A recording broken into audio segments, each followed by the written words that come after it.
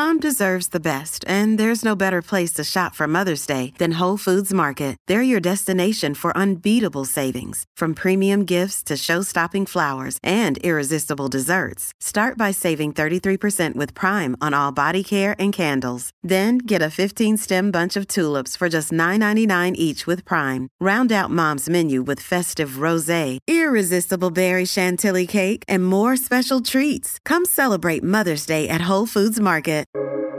Welcome to the New Books Network.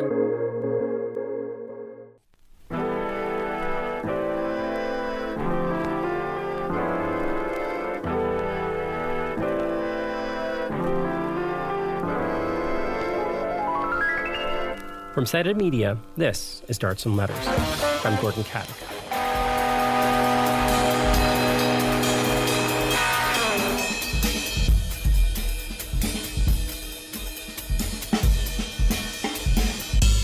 The billionaires I know, almost without exception, use hallucinogens on a regular basis. And it's still tripping me out.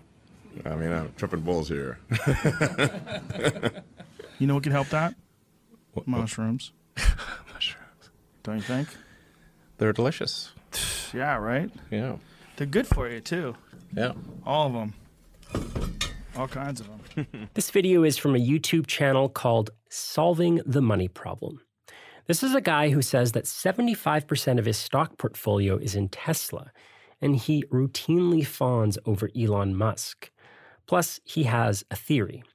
He thinks that the secret to Musk's success is psychedelics. Or at least that's one of Musk's secrets. There's nothing new about this kind of thinking. Technologists have long used psychedelics to expand their supposed creativity. Steve Jobs was a well-known psychonaut.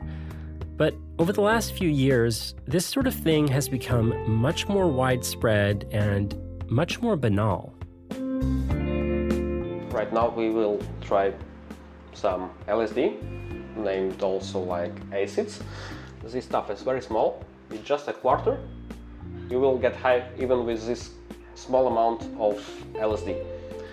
So we will try it right now. Meet Kyril. He's a full-stack developer who lives in Lisbon, Portugal, and he uses LSD to help with his computer programming. I found this video on a channel called Honeypot. Honeypot is a channel for computer developers. For work, I do it when I need some kind of concentration, some kind of different angle of the problems that I'm trying to solve. It really gives me another perspective of how I can apply my logic, how I can troubleshoot the problems that I have, or how can I approximate to the solutions that I need to implement. The thinking goes that if you microdose, you can boost your productivity, because microdosing is said to help you get into a state of flow.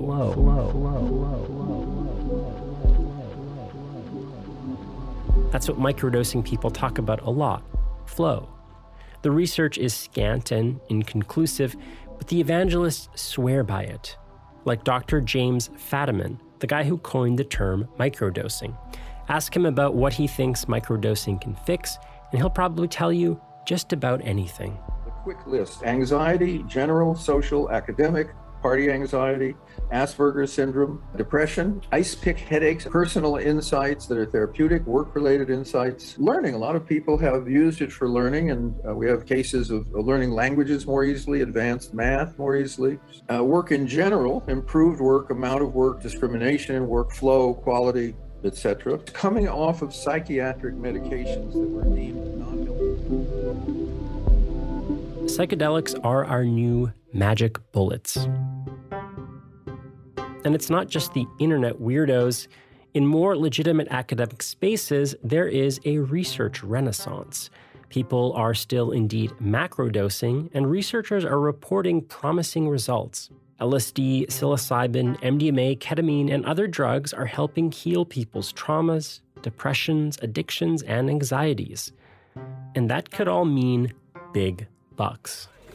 Welcome back to the Investor Place Launchpad, where we explore trending investment ideas and try to rocket them to the moon. I'm Head of Mission Control, Aaron Davis, and this week we're looking to expand our way of thinking by taking a trip into the world of psychedelics and determining if it's a space worth investing. As always, before we dive in, we'd love to continue to grow Psychedelics were the meme stocks of 2022. This year, they're a bit down from their highest highs, but many say the long-term prospects are good. Companies like the Peter Thiel-backed Compass Pathways are making a kind of long-term promise. They're saying that psychedelics will eventually revolutionize our healthcare system, especially for mental health and addictions. If Compass Pathways is going to be the McDonald's of psychedelics, could the Burger King, Wendy's, and Arby's of psychedelics be worth investing in? Advisor shares Psychedelics ETF. This actively managed fund offers exposure to the emerging psychedelic drug sector. Atai Life Sciences ranks as the largest psychedelic stocks in the industry, with multiple programs currently in various phases of clinical trial process. Compass Pathways, a new clinical trial, will study the effectiveness of psilocybin therapy for treating anorexia. Cybin focuses on... We are living through a psychedelic revolution. But this revolution is not led by the revolutionaries that you recognize. You might have once thought that psychedelics was a kind of countercultural thing, but it's not anymore. This is the era of big psychedelic. Psychedelics have become medicalized, institutionalized, commodified, and instrumentalized. But not everyone is happy with that. Today in Darts and Letters, we look at the culture wars in psychedelic medicine.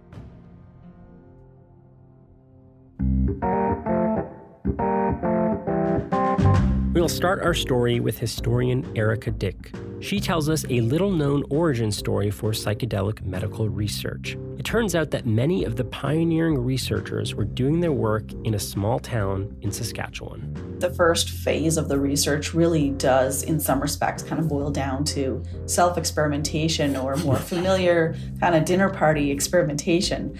But these are, guys in tweed jackets tripping on LSD. Later, researcher and journalist David Nichols rings the alarm bells about big psychedelics. He started ringing those bells back in 2018 with a frenetic speech at a major psychedelic conference. We'll look back at that speech and see where things have gone since then. I think it's actually worse than I had anticipated. I think I was naive. I didn't realize how quick some of this would be. I didn't realize how many people would push into the space so quickly. I'm Gordon Caddick, and you're listening to Darts and Letters. We're a proud member of the Harbinger Media Network. That's a network of Canadian podcasts focusing on making the world more socially, environmentally, and economically just. Check out what they do at harbingermedianetwork.com.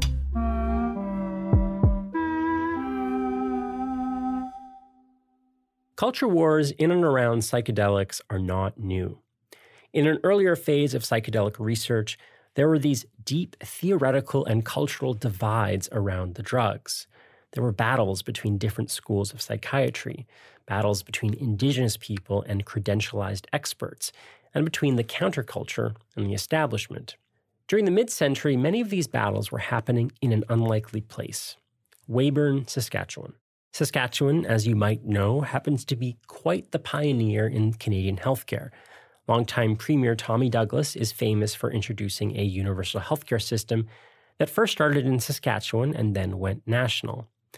But Saskatchewan is less well known for being a hotbed of psychedelic research. Historian Erica Dick tells that story in her book, Psychedelic Psychiatry, LSD from the Canadian Prairies. I don't think Tommy Douglas was particularly interested in psychedelics per se. And he had his own personal interests in psychiatric care. He had worked as an intern at the major provincial hospital in Saskatchewan, what's called Saskatchewan Mental Hospital at Weyburn. And he had also done his own master's thesis on psychiatric reforms, some of which kind of flirts with ideas of eugenics. But he does this he's studying to be a Baptist minister. And so his master's is around the role of churches and religious organizations in providing a kind of care. And you can see these kind of intersecting models. The idea that, people should be cared for either in their own homes, or should the state or the community provide long-term care for people with reduced capacity. In this case, he's looking at people with what's called feeble-mindedness at the time. We'd say cognitive disabilities today. And so I think he's already got this real interest, and he sees, keeping people locked in these hospitals as a real injustice. It's very sort of inhumane. And so part of his vision for these reforms is aligning medical research that helps people to live more autonomous or at least semi-autonomous lives, but also ones that are relatively cost efficient, especially in a region that is trying to promote, state-funded healthcare. So those two ideas really kind of come to bear in the context of psychedelic research. So this hospital in Weyburn is slightly disturbed by, people talked about it at the time as like maybe the biggest psychiatric institution in the British Empire, which may or may not be true.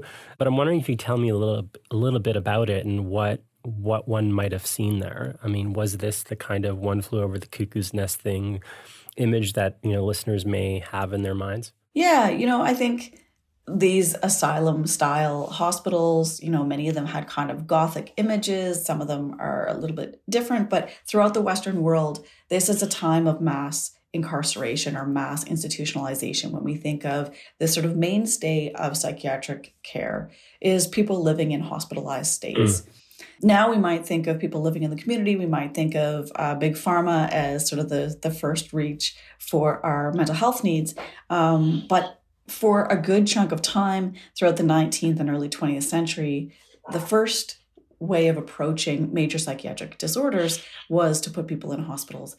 So a group of friends of mine and I did a book on the Weyburn Hospital specifically, and what we found in looking at the records from admissions. The hospital opened in the 1920s. So for the first 20 years of its existence, many people alluded to it as the largest asylum in the British Empire. I'm not convinced that that's true, but it certainly was called that. It was a major building project. It was a major investment for the province. A number of the people, in fact, 70% of the people who went into that hospital stayed there for the rest of their lives in the first 2 decades after it opened.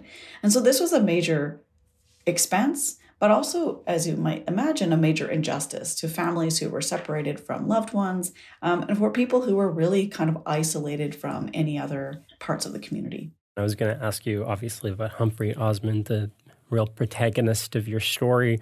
What drew him to Weyburn? Osmond's a fascinating character. I've come to really, I've studied him for about the last 20 years and have been working with his family now to try to also put together different personal pieces. I think he was somebody ultimately with a deep curiosity, a kind of unquenched curiosity about psychiatric reforms or mental health reforms. And that was what drove him into the research in the first place. And with that, the opportunity to work in Saskatchewan, I think for him, the opportunity to work in this massive hospital with a bit of carte blanche for doing the kind of experiments that he was doing, he was allowed to do the research that he didn't feel he could do in England. He felt there was too much hierarchy. He was too junior on the so-called totem pole. He wasn't able to really flourish in that environment where he was interested in hallucinations. He was interested in substances that caused hallucinations. And this was kind of considered very marginal, certainly on the edge of research in where he was working in England.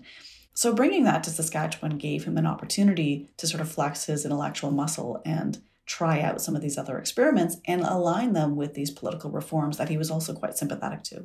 A big aspect of this also was a lot of self-experimentation amongst the researchers and students and amongst the researchers' families. I'm wondering if you could tell me a little bit about that, why they did that and how that was seen or whether that was unusual. Yeah, it's really fascinating. I think the first phase of the research really does, in some respects, kind of boil down to self-experimentation or more familiar kind of dinner party experimentation. And this is before people like Ken Kesey or Timothy Leary get hold of it, and we think of psychedelics sort of moving into some kind of countercultural expression.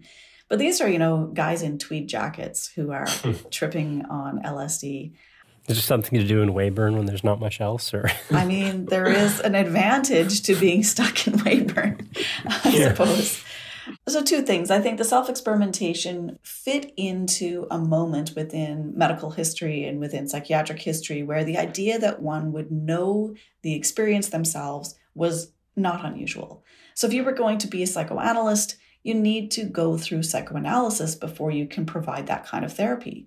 Many psychiatrists were trained in psychoanalytic techniques or psychotherapeutic ones that also involved some kind of self-experience, self-examination. So in some respects, taking psychedelics was part of that philosophy or that approach.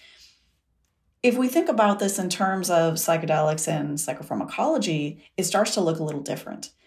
The randomized controlled trial and this idea that observers need to be very sort of distanced from a very objective, observers of these effects really comes out in the 1960s in quite a clear way. It's not the first time randomized controlled trials were used, but it really becomes the gold standard within psychiatry and pharmacology in the later 1960s. And I think, earlier research with psychedelics, therefore, is not sort of outside the pale. People like Humphrey Osmond felt that it was their ethical responsibility to know what they were prescribing before they gave it to them. And keep in mind that this is before big pharma. This is little pharma in some respects. So there's not a ton of psychiatric medication that's on the market until later in the 1950s. So they're not competing with a number of SSRI medications or something like that we might think of today. Yeah, that's one of the aspects of the story here that I found so fascinating and so relevant to today, not just because it's an interesting story, but the kind of like deep theoretical and methodological debates at the heart of this about, what is a robust research study and like what is a proper way of like knowing or understanding a problem. And it strikes me that this was a moment for psychology, like maybe you might call it sort of a revolutionary, like Kuhnian moment, right? Where it's like you have, on the one hand, a very institutional approach that is, focused on the body and like electroshock therapies and lobotomies and that sort of thing. And then pharmacological innovations are coming about as well. But you also have this sort of psychoanalytic approach that you alluded to earlier, and maybe there are other schools. But I'm curious about where Osmond and the psychedelic research fits within these various paradigms and where there's tensions. No, I think it's a great question. And I really do think even more so upon reflection. So since writing that book, I think that psychedelics really did sort of emerge in the 1950s in the midst of, like you say, a kind of Kuhnian paradigmatic shift in the way that we think about mental health treatments. So moving away from the body, and I would include in that institutionalization. So putting people in hospitals and sort of managing them, and leading to a variety of bodily experiments. You mentioned ECT, lobotomies. This is the stuff of One Flew Over the Cuckoo's Nest. And sort of at the beginning of the rise of psychopharmacology and what some researchers have called a revolution in psychopharmacology, so that becomes the kind of overwhelming paradigm that now sort of dominates our mental health treatments approaches. And I think psychedelics kind of fit between these models.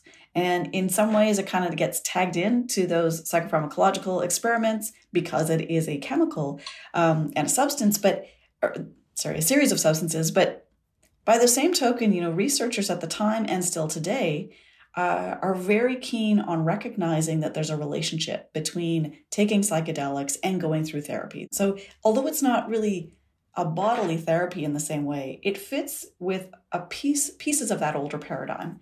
And I think what we're seeing today is a bit of a resurrection of some of that split as well, that it doesn't really fit into the pharmaceutical model. And yet, we sort of have to sift through this evidence from the past and also think about what the future of mental health treatments might be as we imagine, I think, perhaps a paradigm shift taking place today as well. How do other researchers make sense of it? And maybe by way of answering that, we could talk about a specific example. Like I'm thinking, the early research around like the idea of a model psychosis and Osmond trying to look at the relationship between schizophrenia and hallucination on psychedelics. What was he doing there, and how was that sort of read? Yeah, Humphrey Osmond early on believed that psychedelics, and I should say he didn't even coin the term psychedelic until officially 1957, but I'll call them that even though I'm speaking about an earlier period. So hallucinogens was a word they used, or psychomimetic, so those that mimic psychosis. These substances, and really what he was looking at was LSD and mescaline in particular. He read about a lot of other substances. He scoured anthropological literature to tap into different indigenous uses of mind-altering substances. And he was quite, I think, open-minded and curious about these other models. So he didn't cleave to a Western model despite his British accent and his tweed jacket, and he looks very much like an establishment man. But I think when we look at his writings, he's a lot more expansive. In that context, he believed that by taking these substances, again, we'll stick with LSD for fun, that he could appreciate what it was like to have schizophrenia. And this would make him a better, more empathetic physician, a better psychiatrist. To that end, he encouraged not only sort of a chemically triggered empathy for staff working in hospitals, but they also began to work with biochemists and other researchers, bringing in a kind of interdisciplinary approach to imagine, like, if you can chemically cause schizophrenia, could you chemically, solve schizophrenia? Can you determine an antidote for that? So they started playing with it also on a kind of molecular level as well. Now, both of those theories sort of fell apart a little bit. They weren't able to demonstrate that this was a true psychosis mimicking moment, but nonetheless, that piece of empathy was really important. And many staff members commented on how it helped them to be more patient, more considerate, more, again, empathetic to patients who seem to be sort of caught in some other reality. Another element of that I found particularly interesting, I mean, regardless of, the success of the research and in terms of its stated aims, I mean, one of the things I thought that it did do well was it stressed how, like, the autobiographical and, like, phenomenological aspects of disease are worthy of consideration. I mean, this is really about, like, comparing trips, right? Which means taking individual patients seriously as individuals in their, like, idiosyncratic ways. I'm curious about the methodology and what the reaction was to that sort of approach of really kind of patient-centered narratives. It's fascinating to me. I think that there's one point in Osmond's life, sort of at the end of his life, where he's reflecting on his legacy. I don't even think he uses that word, but he talks about he's proud of participating in the foundation of Schizophrenics Anonymous. This is a guy who coins the word psychedelic. He's, a high flyer in some respects in the psychedelic community, and yet he doesn't see that as his main contribution. Now, I think that it says a lot about his vision or his reasons for doing this, which were not to make psychedelics into a household name, but to think about humanizing mental illness and severe mental illness in particular. So schizophrenia was sort of his focal point. And it's interesting to see that the methodologies involved are very different than maybe treating a particular kind of mental disorder. I just want to back up for a second and acknowledge that 1952 is the first edition of the American Psychiatric Association's Diagnostics and Statistics Manual, or the DSM. So it introduces this classification system that today's edition is now sort of the dominant way of classifying mental disorders. At the time, they called them mental diseases, and it introduces this kind of checkbox system that evolves over time. But how you cluster symptoms and identify different disorders, and that works very much against this idea of the phenomenological approach, which is taking in all of this information and producing these individualized accounts of someone's personality, perhaps their pathology, their own reasons for expressing their needs for intervention or treatment. So someone may come in with a label of schizophrenia, but let's discard that at the door. What do you think you need? What do you think distresses you? And just kind of turning that power dynamic on its head was something bold and brave in one respect, but it's also working against the tidal wave that becomes the American psychiatric system's model for evaluating systems of deficits and disorders that produce these pathological terminology, and also the treatments that are then tailored to suit those particular categories. So, we might think of psychedelics as kind of interrupting that process. I don't think they became big enough to successfully interrupt it, but I think they also represent vestiges of a different kind of methodology, one that is focused on case reports, one that, more like psychoanalysis and psychotherapy, are interested in this long-term evolving relationship with patients and practitioners.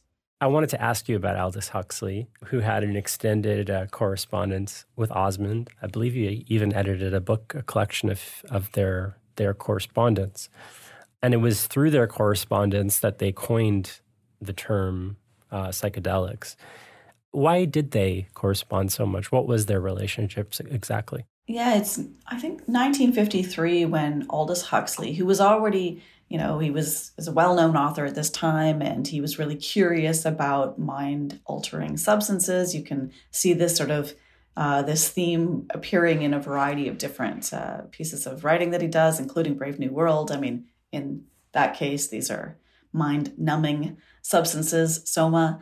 But he's really curious about this. And his wife, Maria, is also fascinated by different paranormal ideas. She has a collection of friends who kind of get him thinking about psychic space in different ways. And so he hears about this research that's taking place in Canada, and he wrote to one of Osmond's colleagues who ultimately gets them together. So he invited Osmond, in fact, Maria invited Osmond to come to Los Angeles to meet these Huxleys and bring them mescaline, which Osmond had on supply. And he did. So he drove to Los Angeles with mescaline, and he brought Aldous Huxley his first mescaline experience. And within a month, Aldous had written the first draft of Doors of Perception. He was so taken by this experience that had sort of transported him into an altered state of reality that, caused him to think differently about his sense of perception, and, inspired him to write this book that for many people became the first guidebook for taking psychedelics in a kind of informal way. It was quite literary, it is quite literary, and it put words into practice that many people found the psychedelic experience to be extremely difficult to describe. And so here they had a sort of template for beginning to think about the vocabulary one might use, to think about the spiritual angle, the, hallucination piece. There are all sorts of elements that kind of create this synesthetic experience where your senses are disordered or interrupted. This was really important for the medical community, but it also becomes important for the countercultural community later. So in their correspondence, your account, Huxley writes a little couplet to Osmond. He says, to make the mundane world sublime, just a half of thanotheraphyme. And then Osmond responds, to fall in hell or soar angelic, you'll need a pinch of psychedelic, which is where we get the word psychedelic. What are these two? Okay, so you got the word phanerotheraphyme. I'm glad we didn't stick with that one. And psychedelic. What do those two words mean or represent? What's the etymology of them, and why did they use those? Yeah, Aldous Huxley suggests phanerothyme as this way of bringing in these Latin roots. And I can't say too much about it because less has been examined with phanerothyme, although there are some groups now who are using phanerothyme and phanerothymic to sort of capture some of these ideas. But again, it's sort of like bringing to light different things, whereas psychedelic, psyche of mind, and comes from the Greek root delos, to bring to light. And Osmond wanted to infuse this with a kind of mind manifesting moment, delos, enlightening, bringing to light. And, they do this in this rhyming couplet, which is really cute, but Osmond publishes the word in 1957 with the New York Academy of Sciences. And in doing so, it's quite strategic, not just the venue, but he and Aldous Huxley continued, they corresponded for the rest of Huxley's life, so the next 10 years, and they became very close friends. So their letters are quite intimate at times, they share family connections, and, the letters are really rich. But they began to really explore, what does it mean to put this word forward? They didn't want, and coming back to your methodological questions, they didn't want a word that would necessarily sit comfortably with one sort of paradigm or one approach more than the other. They wanted it to be free of those other kind of baggage, if you will, so that it had its own space. And I find it fascinating that the word continues to be used as a bit of a motivator, a trigger, or catalyst for thinking differently. Psychedelic continues to sort of straddle these psyche worlds or the medical applications with the bringing to light, which also draws in some of those paranormal conversations. We can think about, drawing in different ways of thinking about the mind and enlightenment. And so I think it's kind of appropriate. It's kind of perfect, yeah. So what else was part of the research program? I know that Osmond worked with alcoholics, people with like alcohol use disorders. What sort of work did they do there? Initially, they believed that trying to find a way of mimicking the experience of delirium tremens, so hitting rock bottom, would be really valuable for people who, and I'll historicize this for a moment. So the idea that alcoholism was a disease was still really debated around this time. So it's not really accepted terminology yet.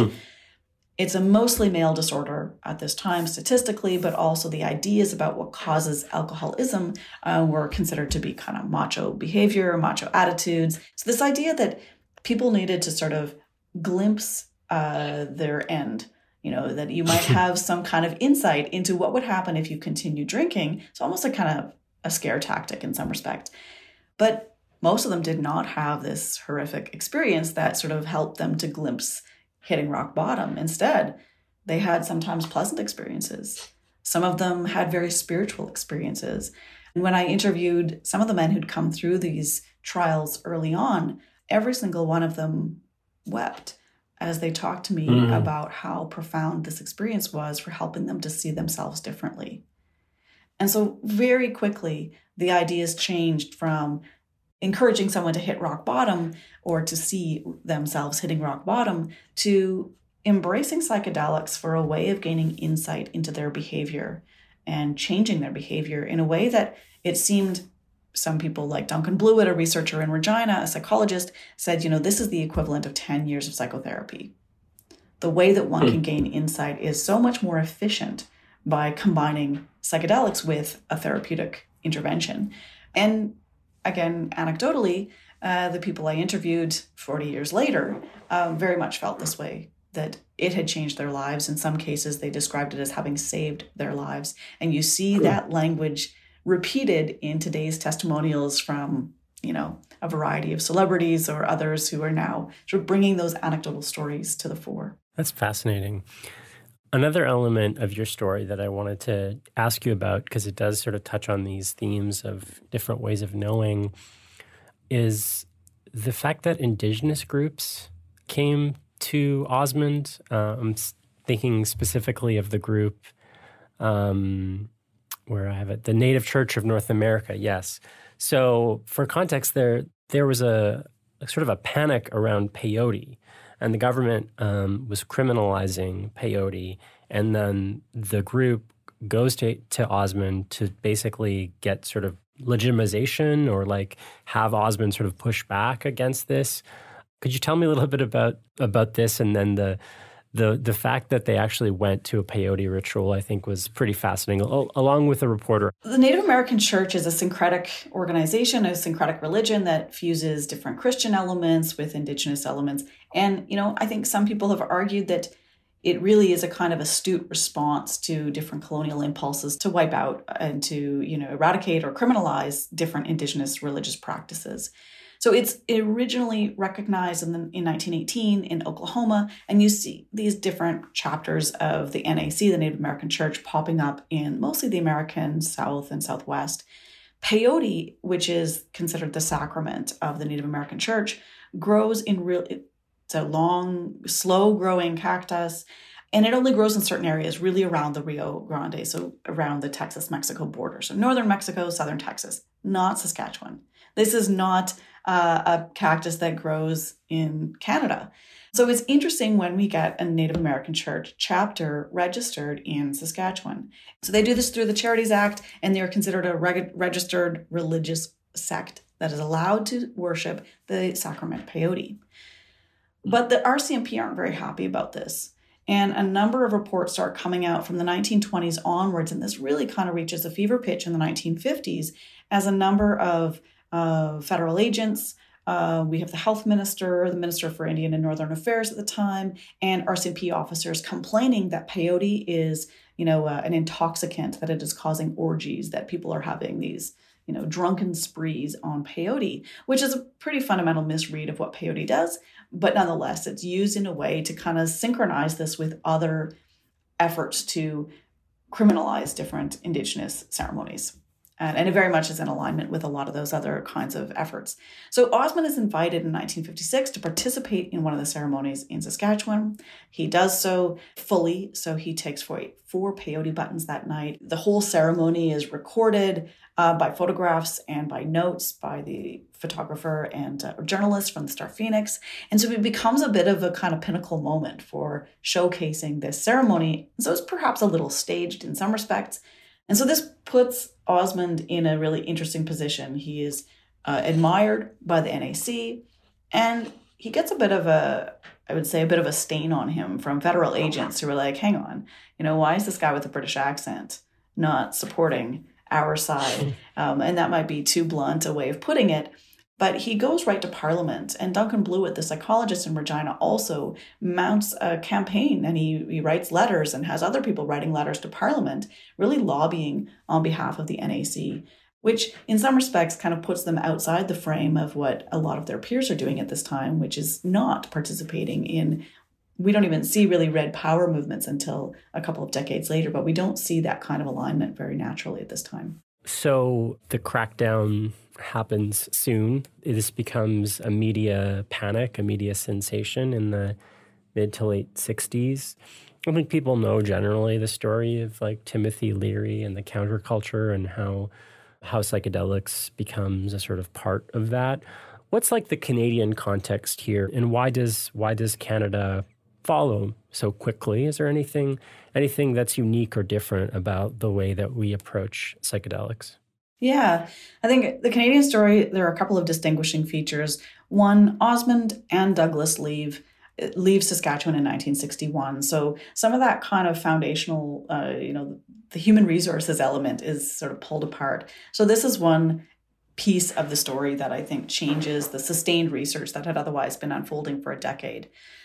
Secondly, by 1962, Canada, which had regulated thalidomide, the United States did not, is dealing with the thalidomide scandal, sort of ricocheting through what's happening in Western Europe at this time. So thalidomide is a pharmaceutical product that was first marketed as an antiemetic, so to stop you from throwing up, and as a sedative to help you sleep. And although it was not marketed for pregnant women like to not throw up and like to sleep. And so they were taking it, and what happened is these sort of outrageous scandal of these teratogenic birth defects, or babies born with shortened limbs, and a lot of miscarriages. So this causes a kind of lightning rod moment where regulators in a variety of jurisdictions, including in Canada, recognize that all of these pharmaceutical products that have been pouring into our medicine cabinets and onto our crops and into our paint, and this kind of chemical revolution that's been all around us, maybe we don't know how best to measure the safety profiles. We haven't mastered the kind of risk analysis that is required in order to put these chemicals into sort of mainstream use. So Canada occasions an inquiry, much like West Germany is really where thalidomide was first produced. So there are a number of these inquiries going on. Canada's paying attention to those European examples and pulls thalidomide from its shelves. And at the same time that it does that, it creates a new schedule in its drug regulation system and adds LSD to that schedule, which is somewhat unprecedented. And many would say perhaps unwarranted. There wasn't a similar kind of scandal unfolding, although others say that this was a very astute move to recognize that LSD was in fact moving in that direction. Nonetheless, Canadian researchers bind together at that moment and sort of push back against the federal government, saying, let researchers determine the safety profiles, not bureaucrats or politicians. This should be a science question, not a political one. And so this changes the methodology.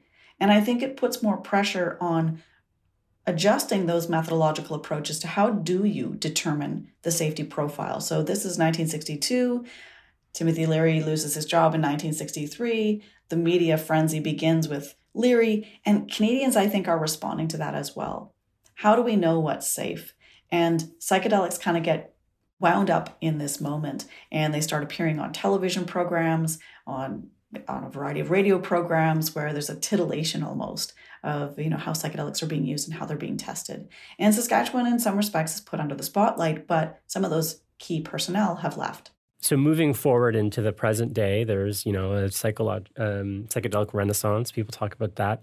And one of the things that strikes me about the politics of psychedelics and in preliminary conversations with you, this has also come out. But one of the things that's clear is that there are sort of, as there maybe always was, as we can see from your book, sort of different camps, right? Or different ways of sort of understanding, knowing, and utilizing psychedelics. He used the term crossroads, which seems apt. And given that we're at a crossroads, I mean, what exactly does that mean? Like, what is the future that's at stake? Yeah, I think on the one hand, it is multifaceted. And I think there is a future at stake. And what that future looks like, unfortunately, I think will probably boil down to the loudest or the voices with the most capital. And I don't know that that's necessarily the most sustainable way forward for psychedelics. And I don't think psychedelics are magic bullets. I don't think they're going to save our mental health crises. I don't think, they should be put in the water supply. I don't think, everybody should have them and there would be no more war. I mean, these kinds of grandiose statements that sometimes get associated with psychedelics, past and present, I don't think that's the case. And maybe I take my cues a little bit from the many years I've been studying Osmond, which is, like Huxley so articulately put, like psychedelics are a door.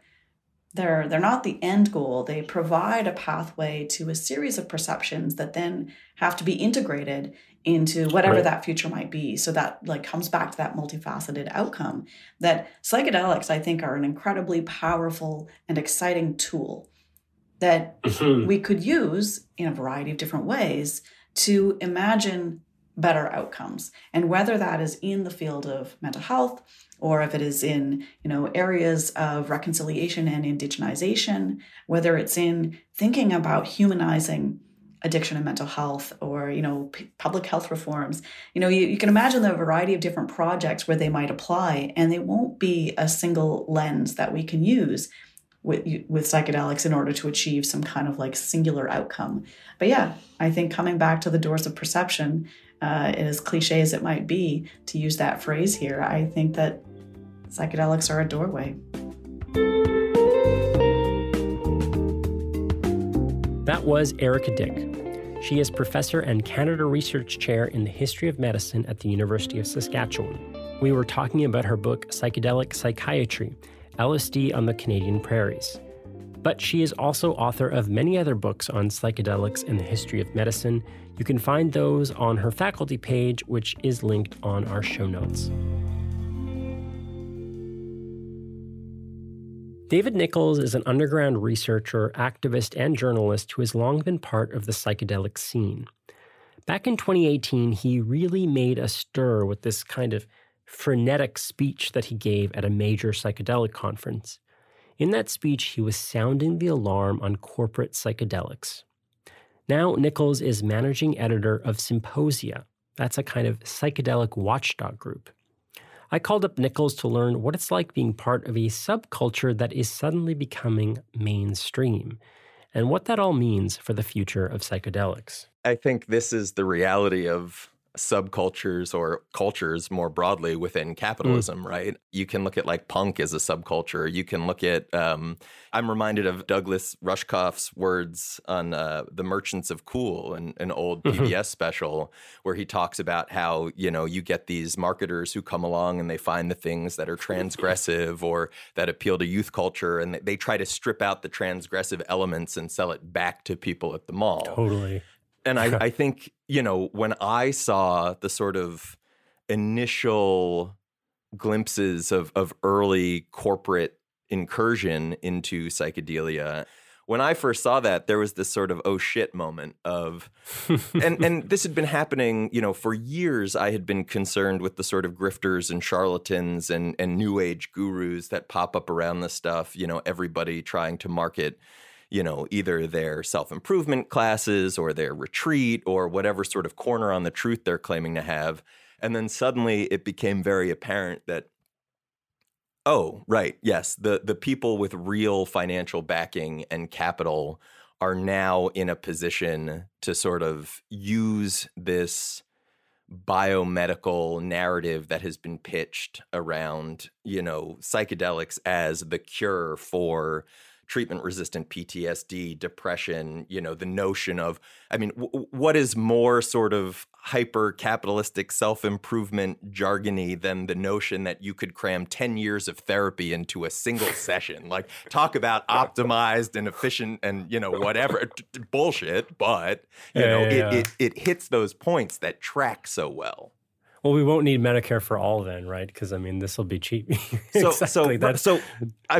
Just to cut in on that point briefly, like for me, this notion that without doing anything about our material circumstances, somehow you can come in and give people psychedelics and that will fix things. Like if you could just get the Israelis and Palestinians to sit down and drink ayahuasca with each other, somehow we'd have peace in the Middle East. And it's like, people don't go to war, countries don't go to war because people's mommies and daddies didn't love them enough. And yet that's the level of political discourse that seems to track within these psychedelic spaces. Right. So it's like not only is it like a technological or a clinical solutionism, where it's just like we have this magic pill, but there's like a social or political one where it's like, oh, we'll end war and racism. It's like, you go to Burning Man, it's like the billionaires are tripping. So what are we to make of psychedelics then? It's not solving those deep tensions. Well, and that's just it. There was an article I wrote some years ago dealing precisely with people who were holding up Burning Man as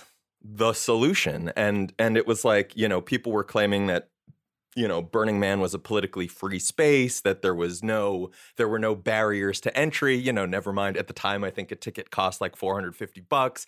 You had to take at least a week off from work, plus be able to get all your shit out there. Like when you start unpacking all of the implicit assumptions that people make in these spaces, it's a bit of a nightmare. This has a rhyme to me with like the histories of Silicon Valley that people tell about like the hippies and the counterculture becoming the billionaire class of tech gurus. Does that track here too? Like in the early days, you said you saw grifters. Did you see the kind of like libertarian techno optimists in the sort of psychedelic counterculture? Oh yeah, or is it they all just arrive as like VC people? No, they've definitely been here, and in a variety of ways. A real easy one to sort of point to is John Gilmore, who sits on the board of the Multidisciplinary Association for Psychedelic Studies. He's one of the people behind EFF, Electronic Frontier Foundation, and like, you can look at whatever Steve Jobs or Elon Musk or any of these other figures who are, known to have been users of psychedelics or on the record about it, what have you.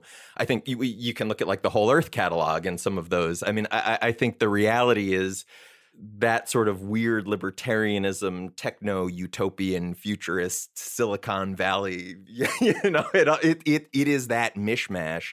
That's certainly one strain that is very alive and well. At the same time, there's sort of what we might call a newer breed, or newer breeds of sort of psychedelic venture capitalists, billionaires, what have you, where you've got the Sam Altmans, the Peter Thiels, on the one hand, and then on the other hand, you've got folks like Christian Angermeyer or Ronan Levy, people who you've got like real sort of serious political shadow players, big money, what have you. And then you have big money kind of goofy figures that are sort of just saying, this is the next bubble, the Bruce Lintons of what is it, coming from cannabis and whatnot, saying, here's the next big bubble, sink your money into it, get out quick, and you can make a buck. And then I think you have the people who have more buttoned up sort of darker ambitions socially, politically,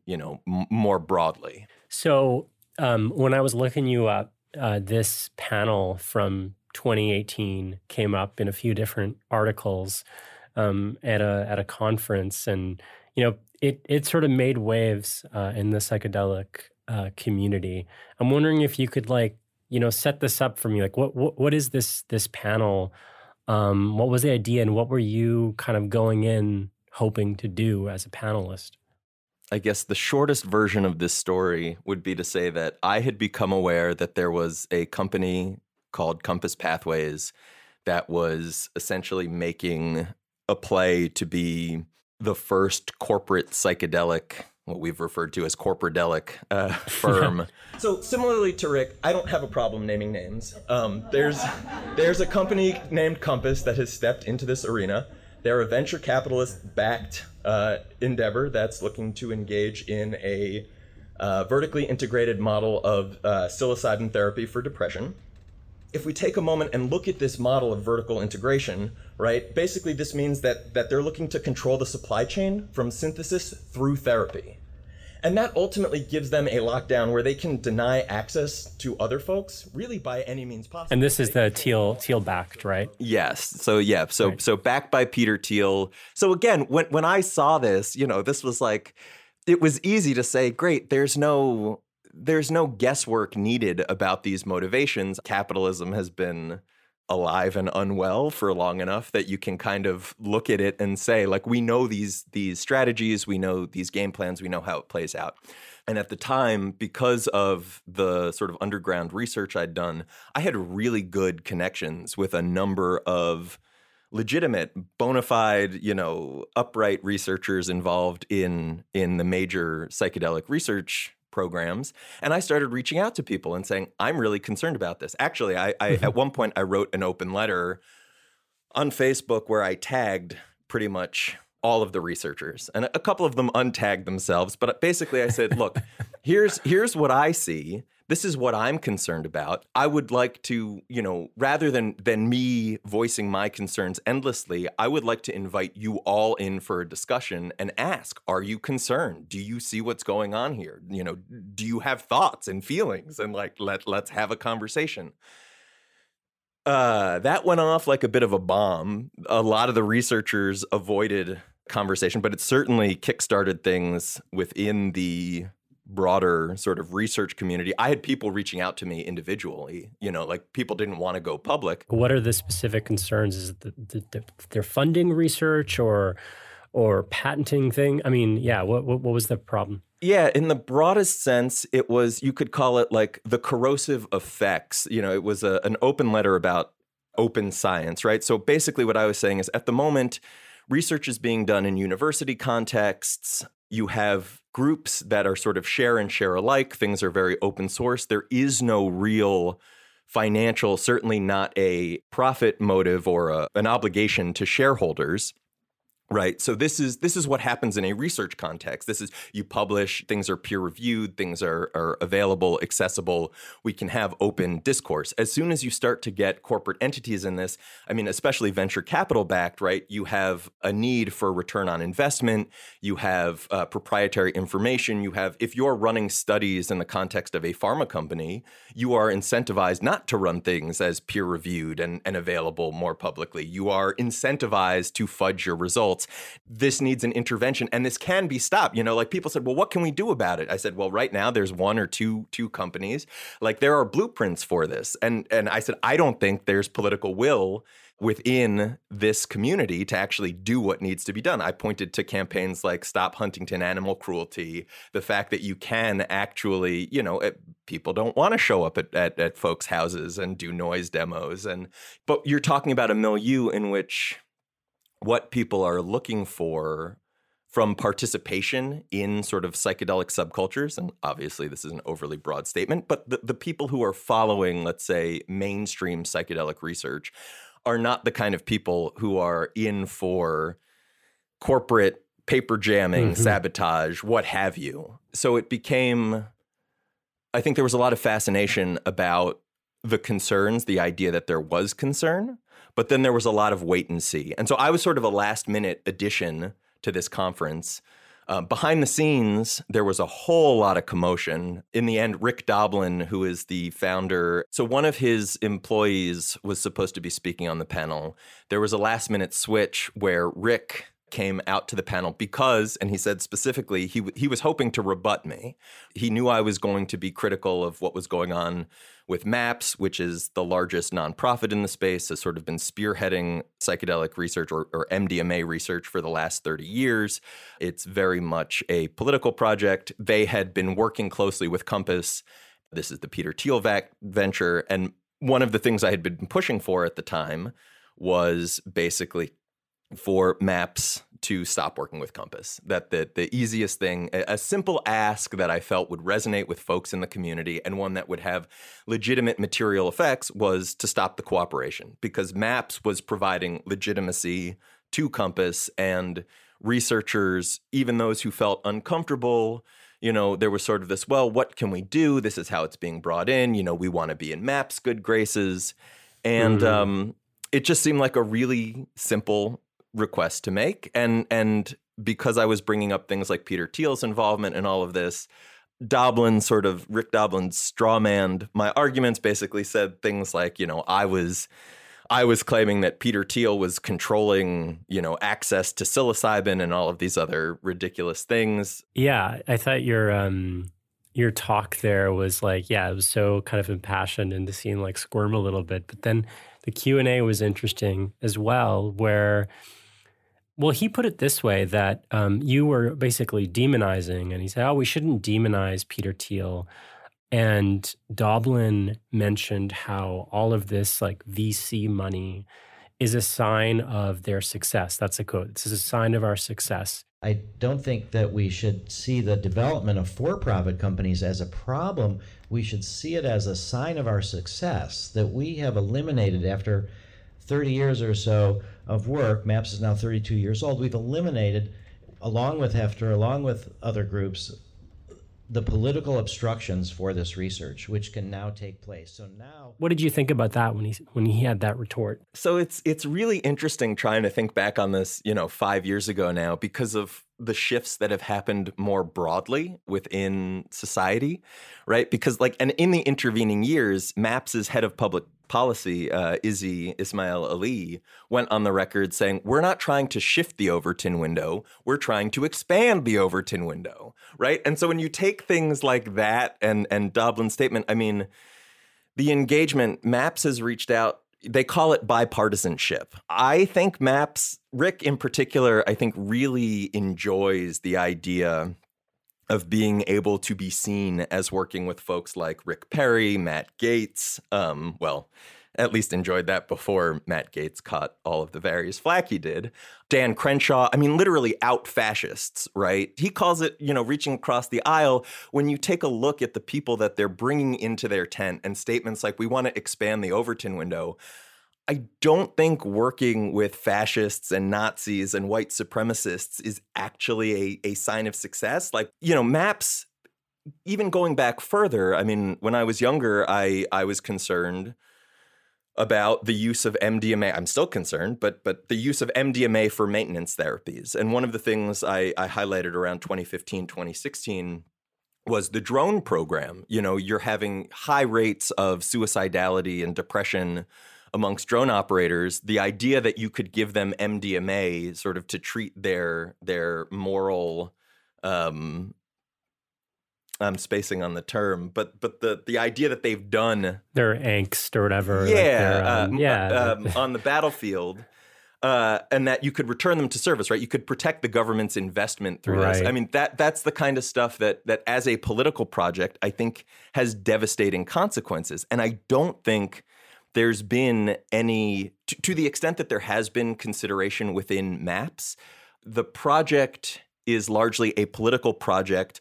of getting acceptance for the idea of psychedelics, irrespective of what the socio-political costs of that are. And MAPS has long championed the police, the military, as this vehicle towards normalization. There is a political project that Doblin has been explicit about. We can bring in the right wing. People will not critique us as drug-loving hippies if we can say, well, we're supporting the troops. So what was the fallout of this panel? It was a lot of people telling me, let's wait and see. It was a lot of very bad sort of liberal to want to be progressive-ish sort of pushback of, oh, yes, we understand this has been the case in other industries, but sort of let's see how it goes here, this, that, and the other. A whole lot of, I really like your message, but you seem too angry, and like I don't know about like some of the outcomes that you see coming. I mean, we can fast forward 5 years later, and much of what was predicted in that talk has come to pass. To be fair, you were angry. I was angry. I'm not saying that as a criticism, but no. People should check it out. You were definitely impassioned. I think it's probably one of the more, if not the most, impassioned public talk I've given. The things that had been going on behind the scenes, the amount of flack I had caught, the amount of pressure. I mean, at the time, it was quite built up. I think looking at where things have gone since then, it seems pretty simple to say, like, I was right. I mean, I don't get joy out of that simply because, like, it's a bit of a nightmare as far as what's gone on. And I think it's actually worse than I had anticipated. I think I was naive in a lot of ways. I didn't realize how quick some of this would be. I didn't realize how many people would push into the space so quickly. And I don't think at the time, I believed that psychedelic therapy was as effective as was being claimed. And since then, and since actually doing some investigative reporting into the clinical trials themselves, I don't believe that at all. And I think a lot of people stand to get hurt. And I think the sort of bootstrapping of venture capital funds and billionaires and the media narrative that they have been successful in getting, that Michael Pollan has willingly run despite knowing that there's a whole lot of bullshit in what he's promoting. There are a lot of similarities, I think, to what we've seen with opiates. Not so much in as far as the potential for physical addiction, but I think as far as the benefits being way overstated and the harms being nearly ignored. Yeah, and in your excellent podcast series, Cover Story, Power Trip, you discover some abuse and some like very odd behavior, also like intimate contact and practices that are a little shifty. Could you tell me a little bit more about that? What are some sort of big takeaways of that series?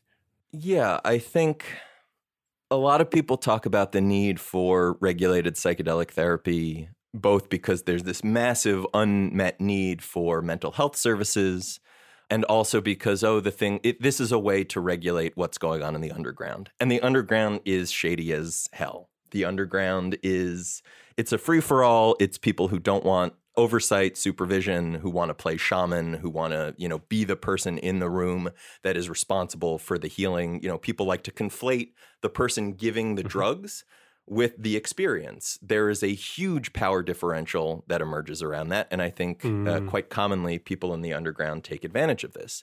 To rewind a minute, when we talk about the unmet need when it comes to mental health services, I mean, this is not going to be met through psychedelics. If you want to engage with unmet need, actually having some sort of universal health care, actually offering material support through, basic food, clothes, and shelter would go a long way. Then if you want to get into mental health services, there are tried and true, things that work demonstrably. Then, I mean, hell, we can look at the socio-political, economic contexts that exist and say, well, gee, why do you think people are depressed and anxious and like dealing with stuff in the first place? I mean, these are not new thoughts. Now, in the podcast, so the first half deals with sort of underground cult behaviors, a bunch of really bizarre stuff, but totally normalized within sort of underground psychedelic circles. The second half of the podcast deals with things that we found going on in the clinical trials, specifically the MAPS MDMA for PTSD trials. I think in one of the more egregious examples, there was a Canadian study participant who was sexually assaulted by her research therapists. Well, during the course of the podcast, we got our hands on the session footage, And you can see we released a little mini documentary. It's brutal. I mean, it's the therapists gag the participant. They climb on top of her. They're in bed with her. They're cuddling her, spooning her. At one point, they kiss her. Each therapist at different points. It's truly disturbing stuff, and it was all captured on tape. MAPS, as the sponsor organization, didn't intervene. FDA didn't intervene. The research participant wound up going off to live with the therapy couple after the active session of the trial, but before the trial was over. And MAPS knew that she was living on Cortez Island with her study therapist. I mean, there are so many flags. There are so many issues with that approach. Do you think that this is a MAPS problem, or is this a problem?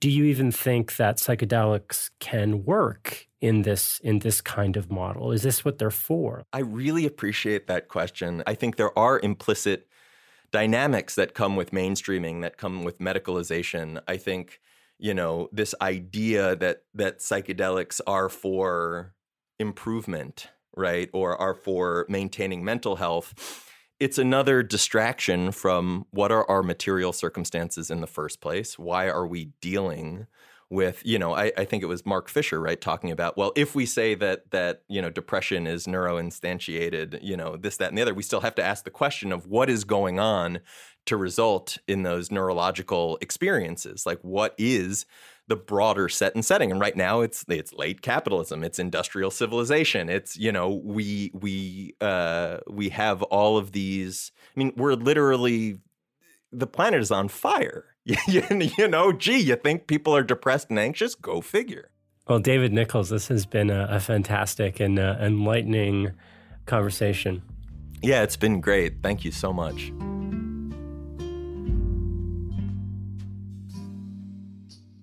That was David Nichols, managing editor of Symposia. He was also part of the team behind Power Trip. That's an investigative podcast series on psychedelic therapy produced by New York Magazine and Symposia.